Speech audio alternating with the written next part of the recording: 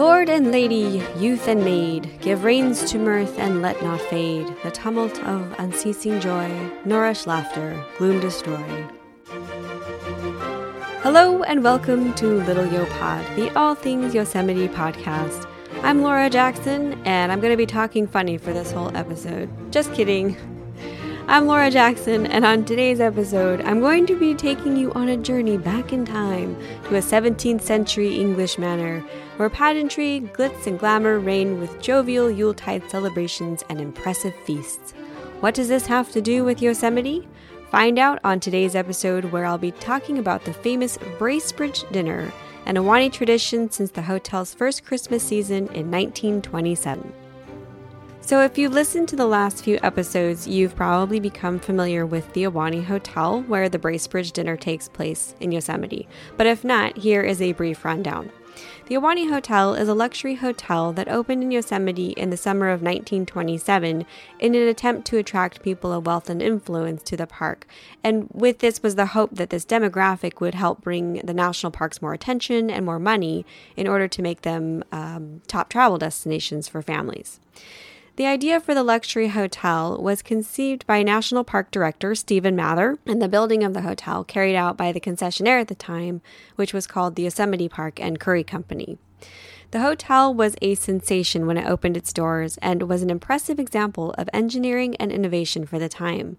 While the architecture of the building borrowed from the elements of its natural surroundings to help it harmonize with the landscape, the interior of the building was a splendid collection of arts and crafts from all over the world, giving one the feeling of lodging in a classic English-style country home. In keeping with this theme, the management for the Yosemite Park and Curry Company had an idea for the first coming holiday season. What better way to kick off the Ahwahnee's first Christmas than to have a grand holiday pageant complete with costumes, singers, and a full-course dinner for a selection of very special guests? The president of the company at the time, Donald Tressiter, and his wife, the lovely Mary Curry Tressiter, loved Christmas and winter sports in particular, so this was already a very special time of year for them. In fact, the original hope for the Ahwahnee Hotel was a Christmas Day opening in 1926, but that plan was dashed with delays in construction, so perhaps a big holiday dinner was their way of making up for it.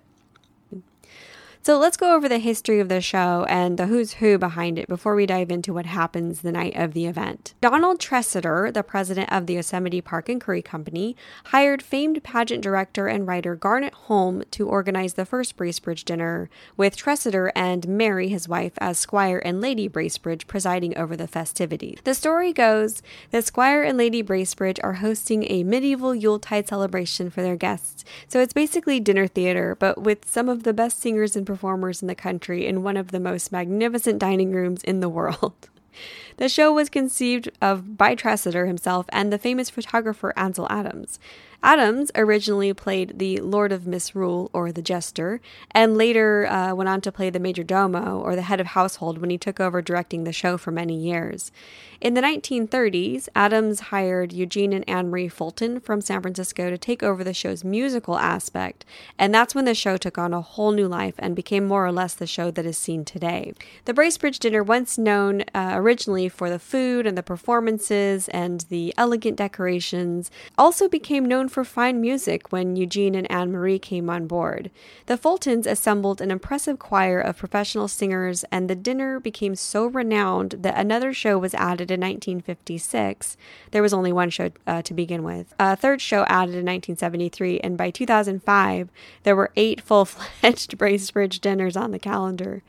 The Fultons took over entirely when Ansel Adams retired from the production in 1973. However, tragically, Eugene Fulton died suddenly from heart failure in 1977, just before that year's production. But the show still went ahead with Anne Marie, his wife, leading the company that year alone. And the following year, Eugene and Anne Marie's daughter, Andrea, joined the production as director alongside her mother. Now, Andrea is the current director today, and she not only directs the whole program, she also stars in it as the housekeeper, or now the head of the Bracebridge household.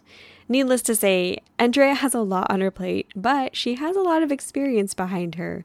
She's been a part of the Bracebridge Dinner since the age of 5 when she played a villager in the attending company.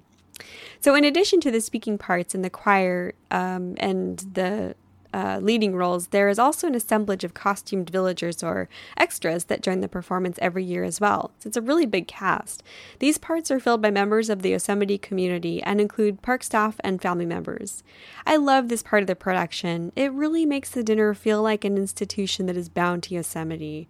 And honestly, a show of this magnitude and renown probably could not be done anywhere else. The setting itself is a character, not just the grand dining hall in the Ahwahnee Hotel, but all of Yosemite.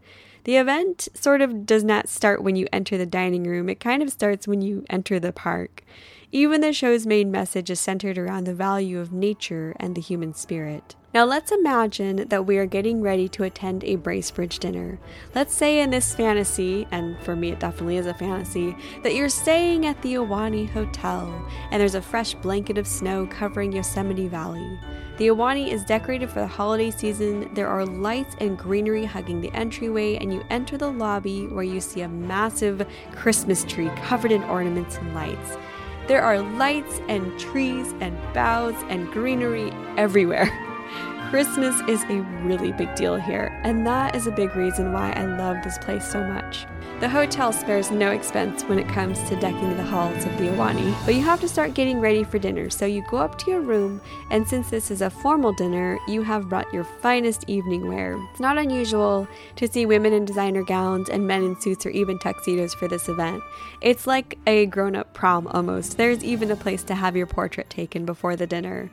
Actually, one of my favorite things to do during Bracebridge is to go to the Ahwahnee bar and sip a martini while I watch everyone leave the show.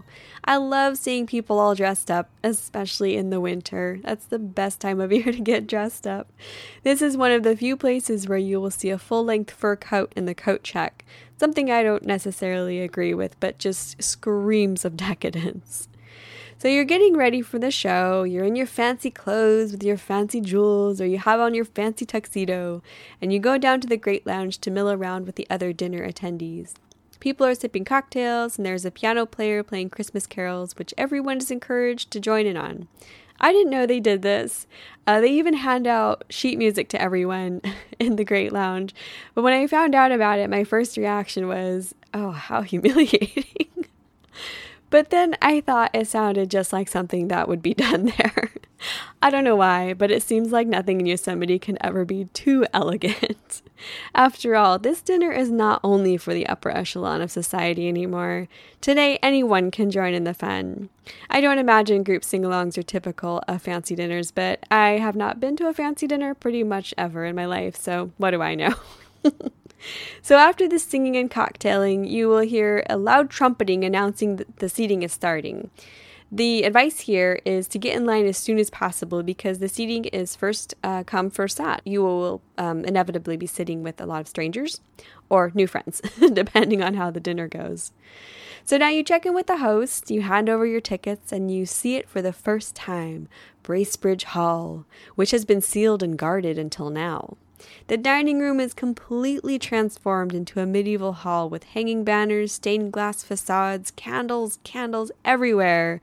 The scenery of a snowy Yosemite through the floor-to-ceiling windows and a buzz of excitement in the air. At the front of the room is an elevated table adorned with flowers and wreaths and beautiful table dressings. Now that is where Squire and Lady Bracebridge take their seats and where much of the performance takes place. So you want to get a seat essentially closest to that area, the front of the room. But the performance actually takes place all over the dining room. So no matter where you are, you're going to, something special is going to happen. I hear there's also some audience participation that takes place as well, which could be exciting or horrifying based on your personality type. For me, it'd be horrifying. There is so much color and glitz and detail. It is overwhelming as you take your seat and await what follows next, the dinner. Now, the dinner is a performance all on its own, so this is how it works. It's a full-course dinner with the show taking place between courses so that the kitchen has time to prepare the next course. And there are 300 dishes going out all at once for each course. Now, just imagine the logistics of this. I worked in a dining room once, and the thought of this makes me want to faint. A dinner at Bracebridge Hall consists of 7 courses, now it's a full course meal, and covers just about everything you would expect from a medieval feast, except that you don't have to eat with your hands for this one. So course 1 is the relish. This is like an appetizer. Course 2, the soup course. Course 3, the fish course.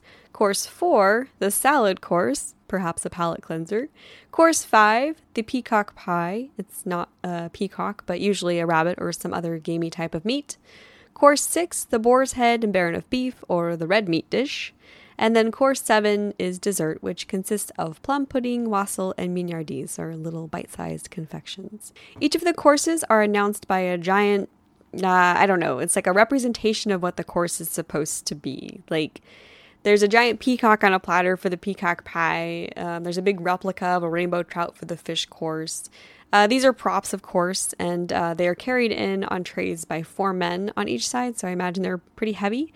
But I think they mark nice little chapters between the courses. Now, I guess this meal would sound good to some, probably most people. It's not my kind of cuisine. I lean more toward the vegetarian persuasion.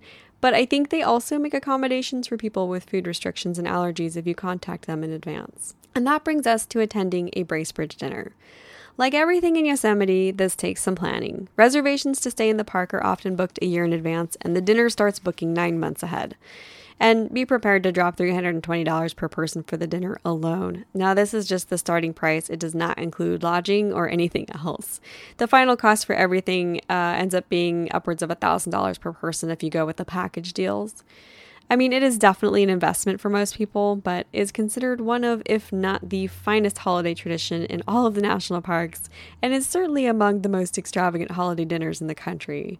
For most of us, it is a once-in-a-lifetime opportunity to escape to a bygone era when Yuletide feasts took place in elegant dining halls and food and drink flowed freely. Well, not freely. Drinks are still extra. I think what I like most about this event is that it has maintained the spirit of the show for so long. It seems like most things that fall under the control of big businesses seem to get changed or altered over time to suit, money. But Bracebridge stays the same year after year. The same people bring the same level of enthusiasm to it every holiday season. The Bracebridge Dinner has become a treasured part of the Yosemite story. Now, I know the holiday season looks very different for all of us this year. We have been through a lot these past 10 months, and Bracebridge will not be happening this year either. The Grand Dining Hall will be silent for all. But I hope that does not make you sad. I hope instead it brings you peace, for there is healing in stillness. There will be a time once again when laughter and music will fill our lives, when we will get to hug each other and sit down for meals together, and when that day comes, we can remember the stillness and know that we are better for it. Perhaps Bracebridge Hall will be quiet this year, but its spirit lives on through its message of peace, family, and tradition. And you can expect that the next Bracebridge dinner will be a celebration like none that has ever been seen before. I want to thank you for listening to this episode of Little Yo Pod. This is the last episode of 2020. I started this podcast in January, and it feels like I have been at it forever. But there is still so much more to come in 2021, so keep tuning in for your Yosemite fix in the coming year. I want to thank everyone who has listened to the podcast and has given me a rating and has reached out to me over the past year. I feel like I've made some really great friends while doing this, and I cannot express how grateful I am to all of you. I wouldn't be doing this if I didn't have you all listening, so I really mean it when I say thank you from the bottom of my heart. If you want to know more about the Bracebridge Dinner, I will include a link in the show notes to the company's website where you can find all the information you need and to get excited for the eventual return, because I'm sure it's going to be a really big deal. So start making your plans for that as soon as possible. This week's fun fact: Ansel Adams may be known best for his photography, but he was also a trained concert pianist, which is why he was chosen to help write and direct the early Bracebridge dinners. In fact, he used to come to the Great Lounge in the Ahwahnee every day in the afternoons when the lighting was not good for taking photos, and that's where he practiced his music on the Steinway grand piano. The daily recitals drew such an audience and so much attention that the hotel started serving tea and cookies to accompany the music, and that is a tradition that continues to this day. That's going to wrap it up for this episode of Little Yo Pod. I'm Laura Jackson. Thanks so much for listening, and have a very happy and peaceful holiday season.